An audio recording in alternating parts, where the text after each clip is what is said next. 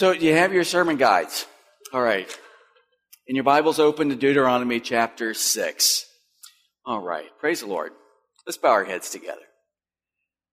Gracious Father, thank you for the worship that we've already been able to be part of this morning. Lord, our hearts have been lifted to the very throne room of heaven. Thank you for the gift of music that has a way of softening our hearts and giving us a greater spiritual vision. So, Lord, now as we spend some time in your word and talking about the family and worship, I pray that your Spirit would linger, that you'd speak to our hearts and you'd speak to the challenges that we face as families, and that you would cast for us a vision of what you desire for our families. In Christ's name I pray. Amen. When you read our scripture this morning, Deuteronomy chapter 6, I'm wondering for how many of you, verse 9 had a phrase that resonated with you, that you've read before, that you recognize it as being from somewhere else in Scripture. Deuteronomy chapter 6, verse 9, Moses writes these words. He says, "You shall write them on the doorposts." Now, when you read that phrase, does it sound familiar? Now, remember, Deuteronomy is a repeat. It's a summary. It's a sermon that Moses wrote. They're preparing to enter in. Israel is preparing to enter into the promised land. And it's a recap of what God has been showing the nation of Israel up to this point. And so it's only natural that Deuteronomy will have some phrases, some verses that are taken from elsewhere. So in Deuteronomy 6:9, where it says, "These, you shall write these on the doorposts of your house," what do you think of? What do you think of? Could it be possibly Exodus chapter 12? Yeah. So remember the setting of Exodus 12. The children of Israel have been given the instructions for Passover, and they're told to dip the hyssop in the blood of the lamb and to apply it to the lintel. That's not the small legume. It's the horizontal piece of the doorway. And then it says, and apply the blood to the doorpost. Those would be the vertical pieces of the door frame. So Moses is repeating that expression. So that leads to ask the question, what is so important? Now it's putting the commandments of God on the doorposts, and there it was the blood of the lamb on the doorpost. Well, what's significant is to understand the religion, the culture of Egypt. This is really significant. We'll talk more about it next week, but in the Egyptian religion, the pagan religion of Egypt, it was part of the process of being saved. There were multiple steps in order to have eternal life in the afterlife. And one of those steps of having life eternal was to have your name last forever. As long as your name lasted, you would last in the afterworld. That's why archaeologists are finding, as they uncover statues of former pharaohs, some have had their names completely removed. You have the statue of the pharaoh, but then there's no identification who it is. And the reason for that is the pharaoh that came after that pharaoh would have his people with hammers and chisels, and they would remove the name of the previous pharaoh just to make sure that he would not live on eternally. Now, if you're rich, if you're a pharaoh, everywhere in Egypt, you write your name. You carve it everywhere. Palaces, on your statues, in your pyramid, your name is everywhere. But if you're a poor Egyptian or a Hebrew slave in Egypt, what do you do? What do you do? Where do you put it? Well, the answer is very simple. In the poorest of house in Egypt, in the time of Moses, the houses were mainly made of mud with thatched roofs. Except there was some stone, in fact, very little stone, but the only stone was the stone that made up the doorposts and the lintel. And so archaeologists have found these poor huts. The only thing that's surviving is the lintel and the doorposts that are now fallen over. And they have found, as they have dug these up, is the name of the family written in the stone there. So I don't want you to miss the significance here. God is telling the children of Israel, He's telling us through Moses, He's telling us that if you want to have a family of faith, you have to claim the family. And so the instruction was that the commandments were to be put on that doorpost where the name of the family would be as an indicator, as a marking that this is God's home. Does that make sense? I think there's a really clear application for us today, not to write your name on your doorpost, although that might be a symbolic thing to do. But we need to mark our homes as God's home. But unfortunately, in a lot of Christian homes, our homes haven't been marked as God's home. In a lot of Christian homes today, the home really isn't any different than the home next door. Now, there may be some different behavior from us on a weekly basis as we go to church, but what about the rest of the week? Has our home been marked as God's home? And has any claim by the enemy been removed from our home?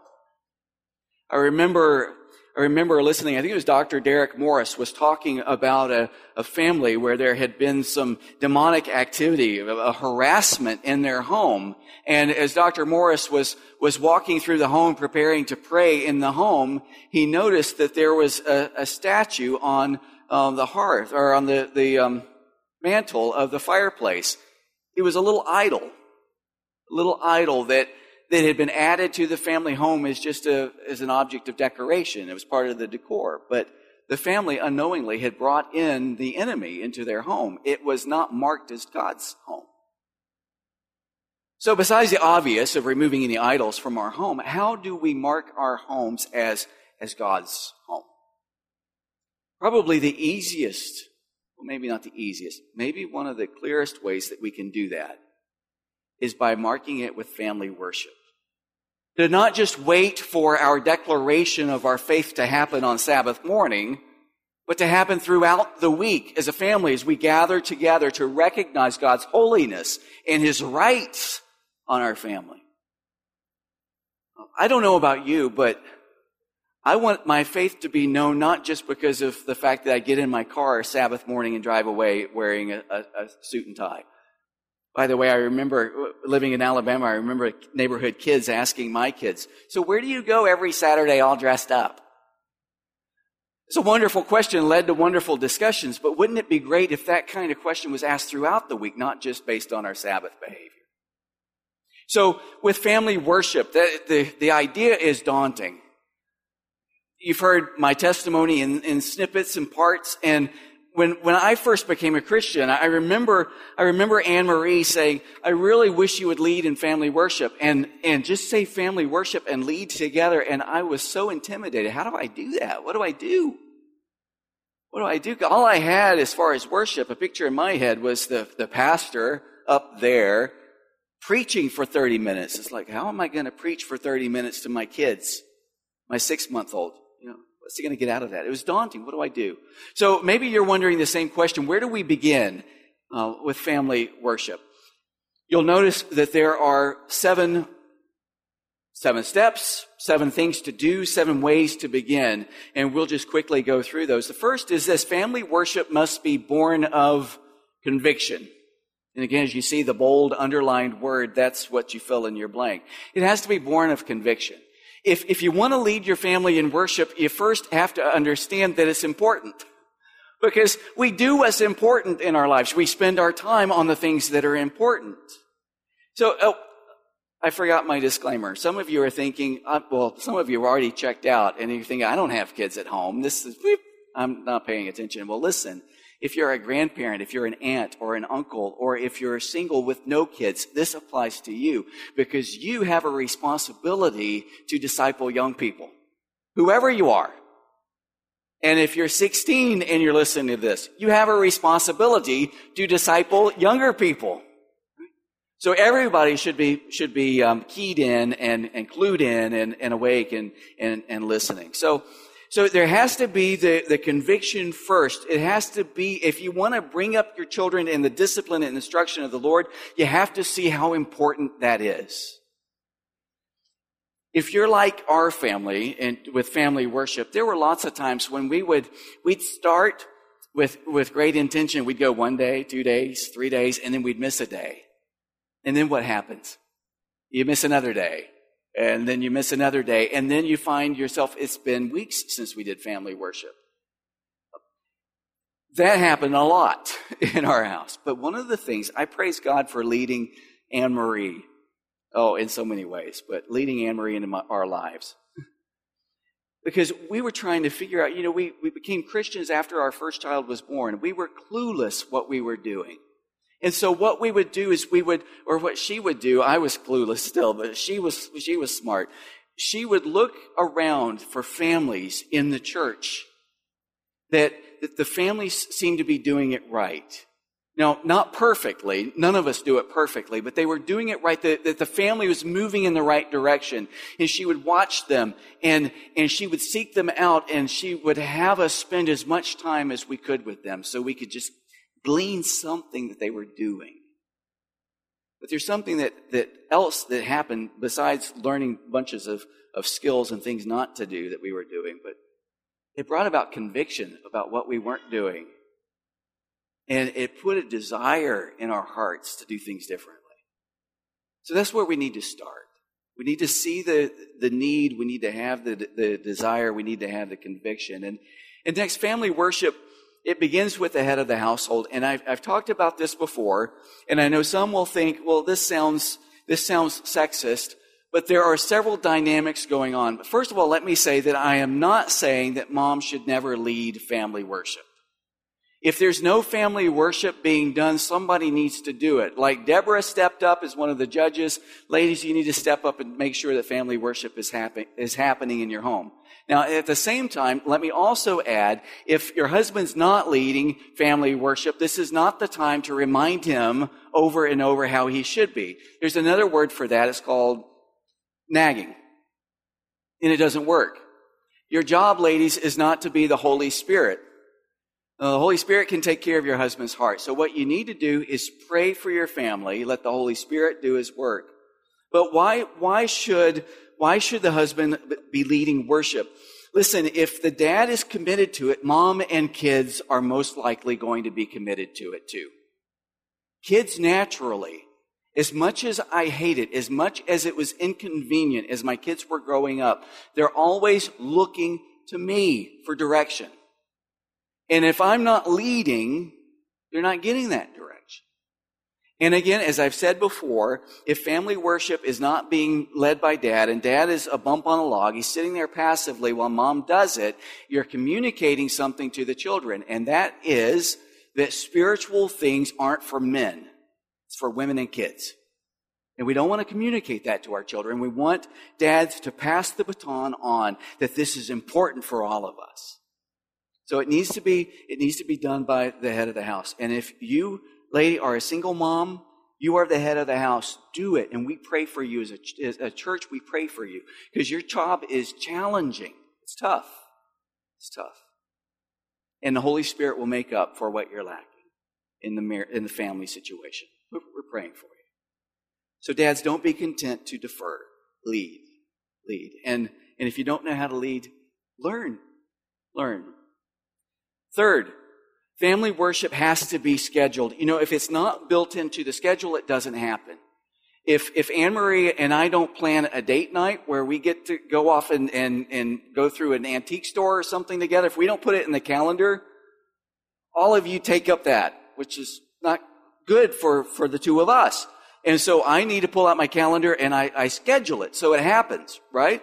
And we need to do that with family worship. We need to be consistent about when we do it, and we shouldn't allow anything else in the schedule to crowd it out. Now, you don't want it to be a rote exercise, but listen, it takes 30 days of doing something at least for it to be a habit. So schedule it. We do it in the morning. We do it in the evening. Typically, we do it around breakfast time, either if we're in a rush to get out of the house. I'll read it while the family is eating, or we'll do it right after breakfast, and we do it right before bed. And I may unpack that a little bit longer, see how the Spirit leads. Number 4, family worship must be simple. You know the acronym KISS? Keep it simple, silly. You don't need PowerPoint slides for family worship. You don't have to spend 30 hours during the week, 30 hours of exegesis to prepare for family worship, okay? Keep it simple. Here's a good way to start. In the morning, I know a lot of families will do in the morning like a devotional book, and there are lots of really good devotional books.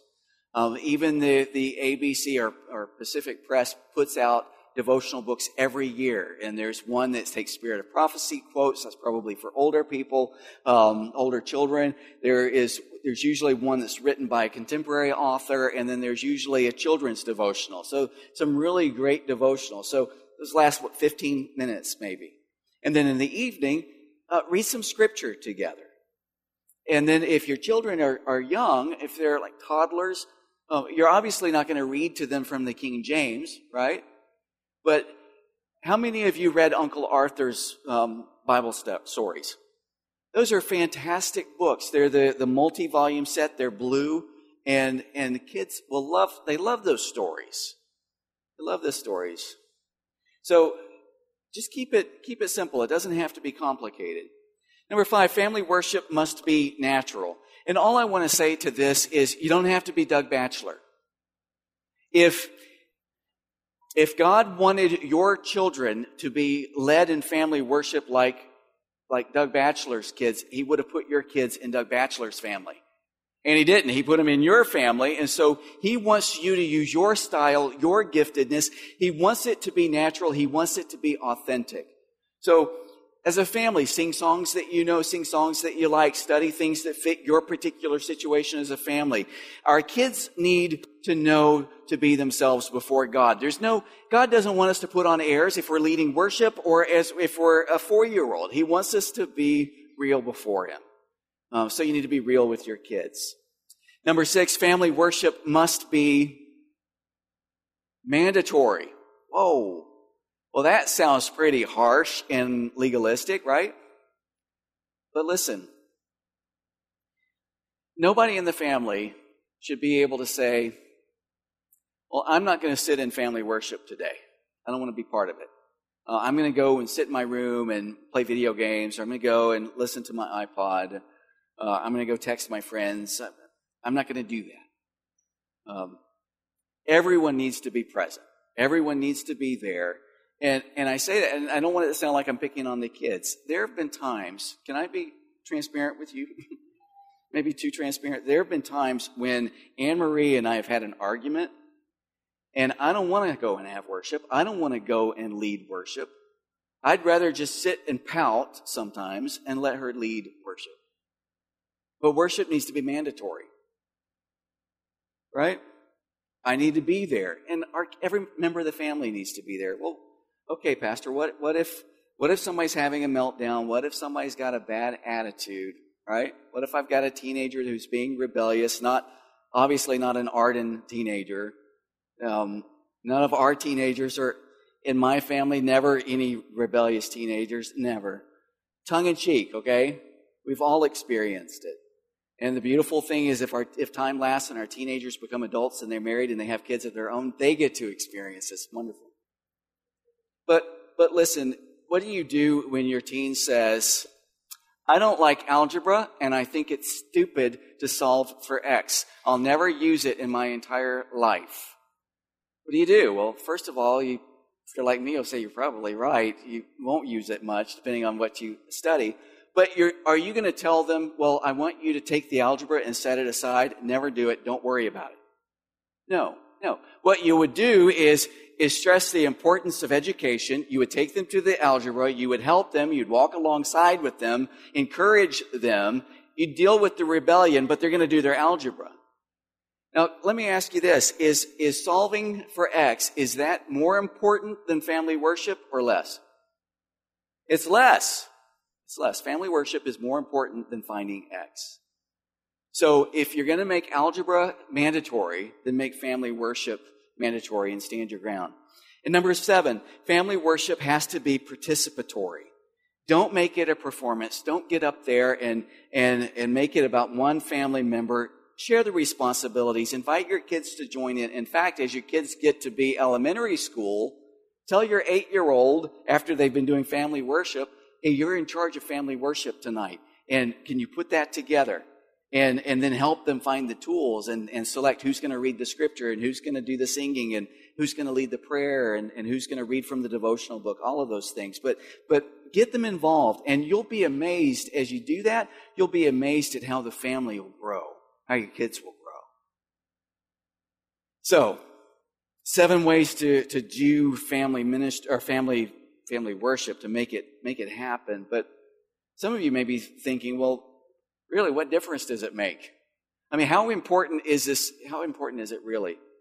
Well, again, 7 ways, 7 things, 7 ways, differences this will make. Okay? Number 1, family worship honors God. There's something that touches my heart that knows that we're not just worshiping God one day a week. That every day, twice a day, I'm pulling the family together, centering them together, and the purpose is to worship God. The idea that we are actively, intentionally inviting God into our home. Every day, twice a day, saying, God, this is your home. This is your family. This is our family belongs to you. And early on when we started doing family worship, if we had house guests, I would always feel uncomfortable about that. And basically what I would do is I'd kind of pull the family aside. Usually I'd say to Anne-Marie, we got people here, so we're just going to skip family worship today because I don't want our house guests to feel uncomfortable. But now, after so many experiences of like having someone over for dinner and they stay past dinner and it's time for family worship and we say, we have a tradition. And these are non-believers sometimes. We say, we have this family tradition that we gather together twice a day and we have worship together. Would you like to be part of it? And guests usually say, okay. And they sit there, and I can't tell you how many times people have said, been blessed by that. That was really special. So it honors God. Okay? It also makes a difference in that family worship will draw your family closer to God. See, again, another disclaimer, family worship doesn't guarantee the salvation of the members of the family. You hear me? Hey, but it doesn't hurt. Right? Anything that I can do that will increase my odds of having a positive influence for God's kingdom in my family, I'm going to do it. And we have been given the responsibility, the charge, to communicate the gospel to every member of our family. So it goes without saying that a family that prays together, that reads the Bible together and sings praises to God together, they're going to be closer to God than a family that doesn't. Right? So for Pete's sake, don't just surrender to the world. Fight back and say, these kids are mine, right? So it'll draw you closer to God.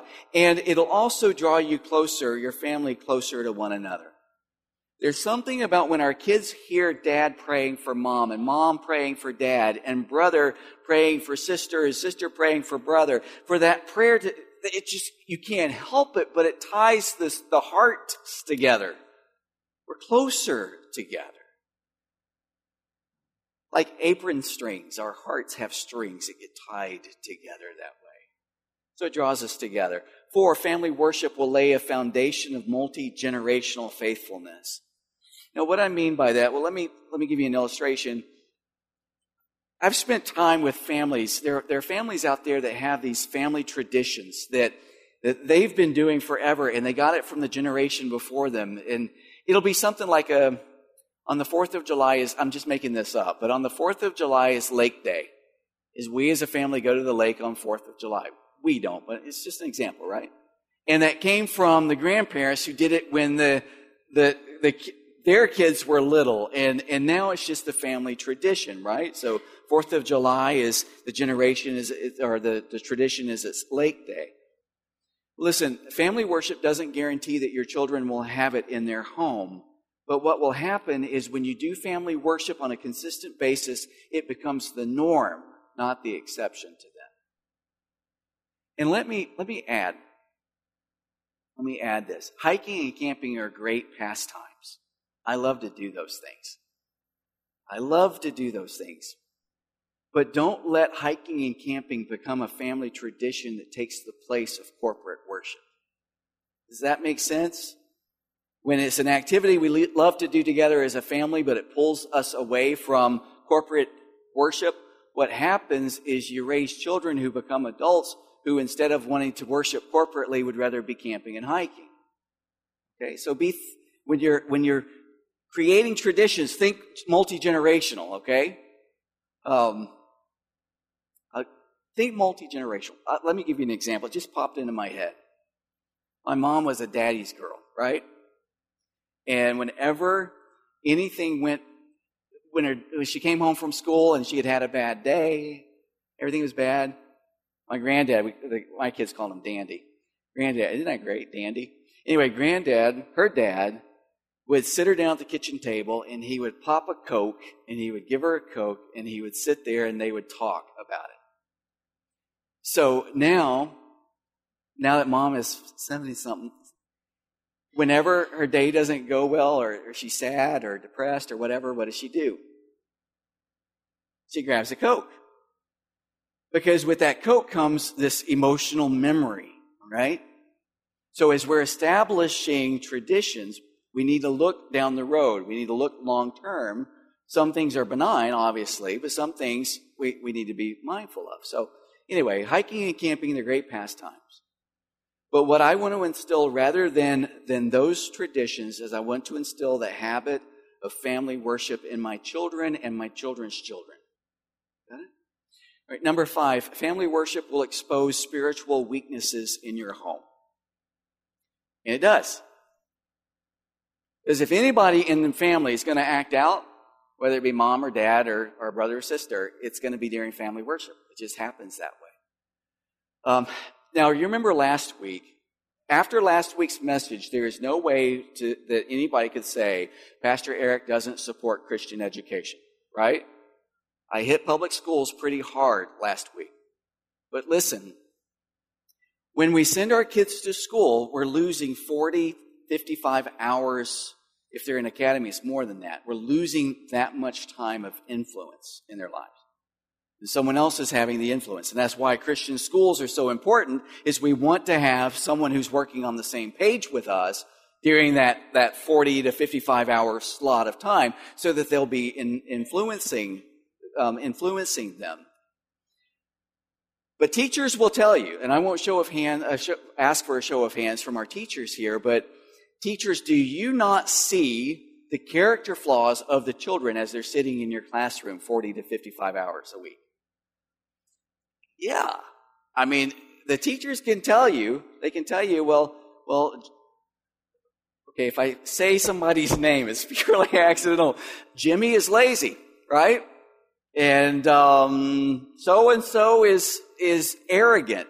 I mean, the teachers pick up on that, right? Because they have spent the time in close proximity. They understand the character flaws of the children, and godly teachers in godly classrooms recognize that, and they disciple that. They're teaching that.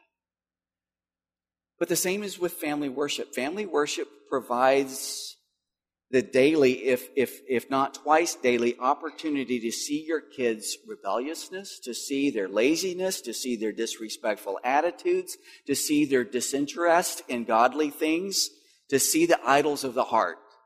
If you're not doing family worship, you're not recognizing the character flaws because you're not spending enough time with your kids.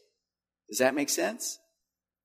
Now, some of you might say, well, I think I'll skip family worship so I don't see the rebellious attitudes.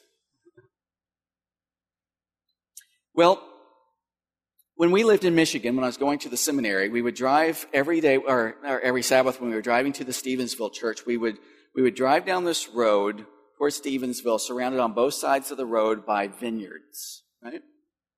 And sometimes you'd see brand new vines planted, but most of the vines they've been around for a long time, right? Now, you know how they look different, a brand new grapevine versus an old grapevine? If you don't, I'll tell you. A brand new grapevine, it is very tender. And you take that grapevine and you point it to the trellis. You tie it to the trellis. You want it to grow a certain way. You bend it. You shape it. You intertwine it around the trellis, right? Now, the older grapevines, the ones that have been around for a while, they're not soft and pliable. They're gnarly and woody. And you don't bend them. They don't bend. And so the same happens with our kids. If we are not recognizing the character flaws and directing that and working with that when they're still pliable, when we realize, oh, they're really big now, they're bigger than I am, they outweigh me, and these character flaws are really big, and you try to start bending them now, it's like one of those gnarly, woody grapevines. It's not going to happen.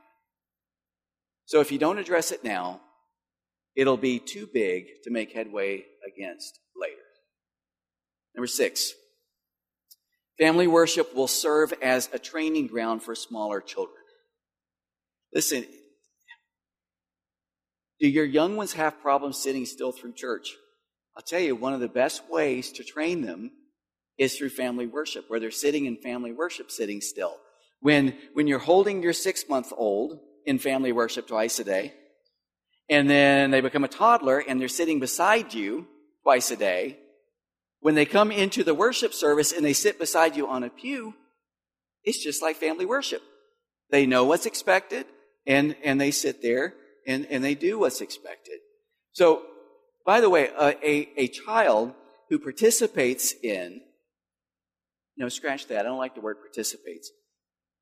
When a child is engaged in family worship every day, they will be engaged in corporate worship.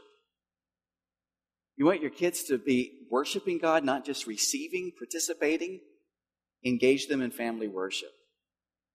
And that leads me, by the way, let me just add, one great way to engage your kids in family worship, preparing them for corporate worship, is some of, I know some of you go online on Fridays, look at the bulletins of the other churches to see what's going on, right? Who's speaking where? I've heard, okay? But from now on, go online to the Arden Church website, look at our bulletin, and look and see what hymns are being sung. And look and see what the scripture reading is for that coming Sabbath. And then, in family worship, pull out the hymnals and sing those hymns. Pull out your Bible and read those scriptures. And then, when your little ones are here in church, and we start singing corporately, we start singing that hymn, you should see heads pop up and say, that's our song, right? Or I recognize that Bible verse. So family worship prepares, it trains, it's training ground for the smaller children. And finally, number 7 is family worship will make corporate worship more meaningful. So let me just add, there seems to be a growing trend, and that's for worship services to be more professionalized. I mean, even some churches everybody's hired up on the platform. In some churches, from not just the pastor is hired, but you also have worship leaders and the whole works.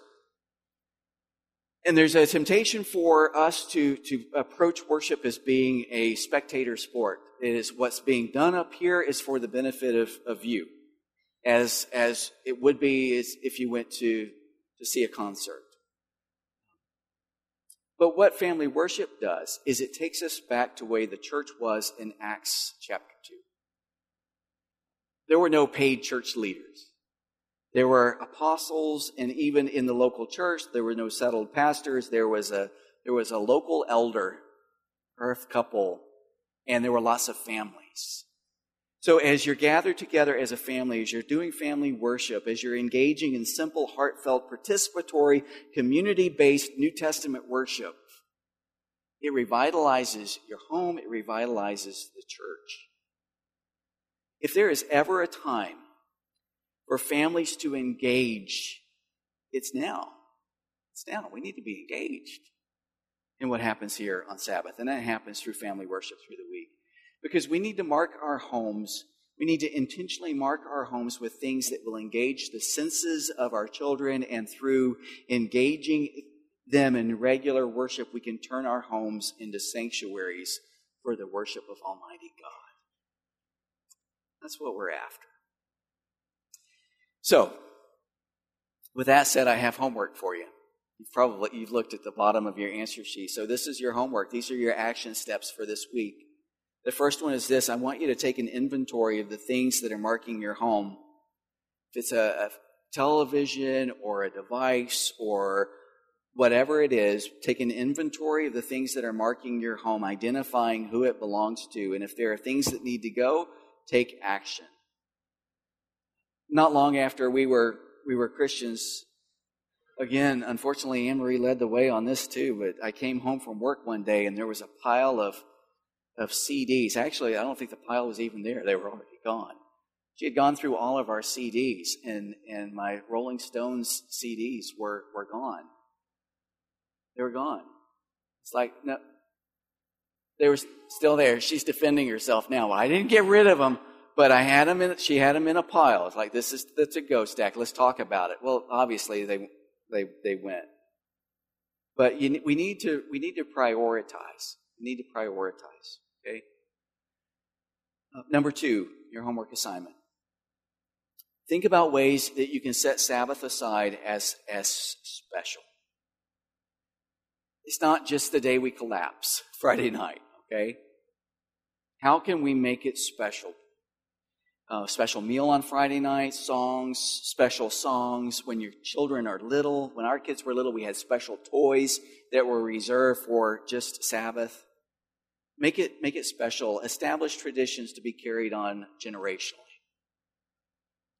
I think I've shared this with you before, just quickly, on Friday evenings when, well, whatever children I have available now, because they keep fledging, but it wasn't long ago, we had 4 kids around the table, mom and dad, and this is what we do on Friday. We have 2 candles that mom would light. One represents creation, the other one recreation. And she would light the match, and as she was lighting the first candle, the family would say, "Remember the Sabbath. Remember the Sabbath day." And then as she lit the second candle, we'd all say in unison, "To keep it holy." And then she would pray a prayer of blessing on the family. Beautiful prayer that she has memorized. And then I would go around the chairs from oldest to youngest, and I would put my hands on the shoulders of each kid, and I'd rub their shoulder, and I would say a special prayer of blessing. Each of our kids has a Bible character who has a character trait that we want our kids to have. And so I would pray specifically. I'll show you one of them, for example. I want to identify what the kid that it is. But this is the way that it goes. As I'm rubbing the shoulder, I used to think this was their favorite part, rubbing the shoulders, but it's not. I'll say, "Father, bless so-and-so. Help them to be like David. May he have a heart like God's. May he be faithful, and may he be willing to stand for you forever." That's it. And each one has a different one, okay? A different character trait. And that's our family tradition. By the way, Evan is 23, Aaron's 19, Austin's 17. If we skip that, they're like, "Where's the blessing?" We want it. Our kids want it. Okay. Third, fill your house with the songs of Zion. You can see the blank. Play Christian music in your home. I didn't intend this when I wrote it, but as I've prayed about it, as I've thought about it, fill your ears with the sound of music that honors God. If you're one of these families that likes the secular and you like the spiritual as well, I'd encourage you, if you really want to mark your home as God's home, I'd take the secular and just move it out. And then just fill your home with sacred. And it can be the sacred song with lyrics, or it can be good instrumental music, but as you're walking through the house, as your kids are hearing the music play, the words of those hymns will come to mind. And when I say that, okay, now, man, I get myself in trouble. When I say good Christian music, not 7-Eleven songs. You know what I'm saying? My 7-Eleven, 7 songs, or 7 words repeated 11 times. You know those choruses? There is so much good music, and the words, the lyrics of the song are better than any sermon that I've ever preached. And as you sing it, it enters the heart. So be selective with the music, okay? So it really speaks to the heart. And and it's embedded in there. The scientific word for it is earworms. It's a song that's stuck in your head, and instead of it being, Bruno Mars or whoever, something of value, right? I put that in there. So fill your home with Christian music. And fourth, last, if you're not currently doing family worship, set at least, if you do nothing else, set Friday evening aside to sing, to pray, to read scripture, to encourage one another. And if you're doing family worship and it's hit or miss, it's inconsistent, become more regular about it. Be intentional about it. Let your family know that this is a priority. This is important. This is important to our family. Because with the culture pressing in, the influences around us, it is really hard to press against it. So you have to have everything in your arsenal. And it has to start. It has to start with family worship. Let's stand for prayer.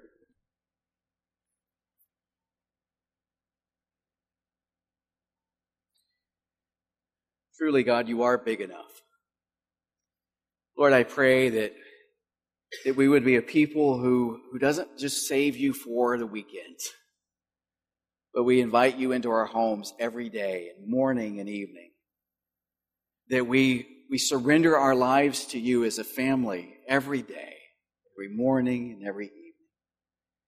Father, I know that there are some who have tried, and family worship has slipped away. It just has been so difficult to keep on. And I just pray that your Spirit would be poured out on them and encourage them and uplift them as they seek now to worship you each day, to lead their family in worship. Father, I pray that our families would be transformed, that we would experience personal revival on the family level, because when the family is in revival, the church is in revival. And when the church is in revival, our community is reached for God's kingdom. So I pray, Lord, that every family that is represented here, whether you have children or not, I pray that you would use each one of us as we disciple one another, as we disciple our young people, as we prepare them for heaven, as you prepare us. Bless us as a church. Praise you and we thank you in Christ's name. Amen.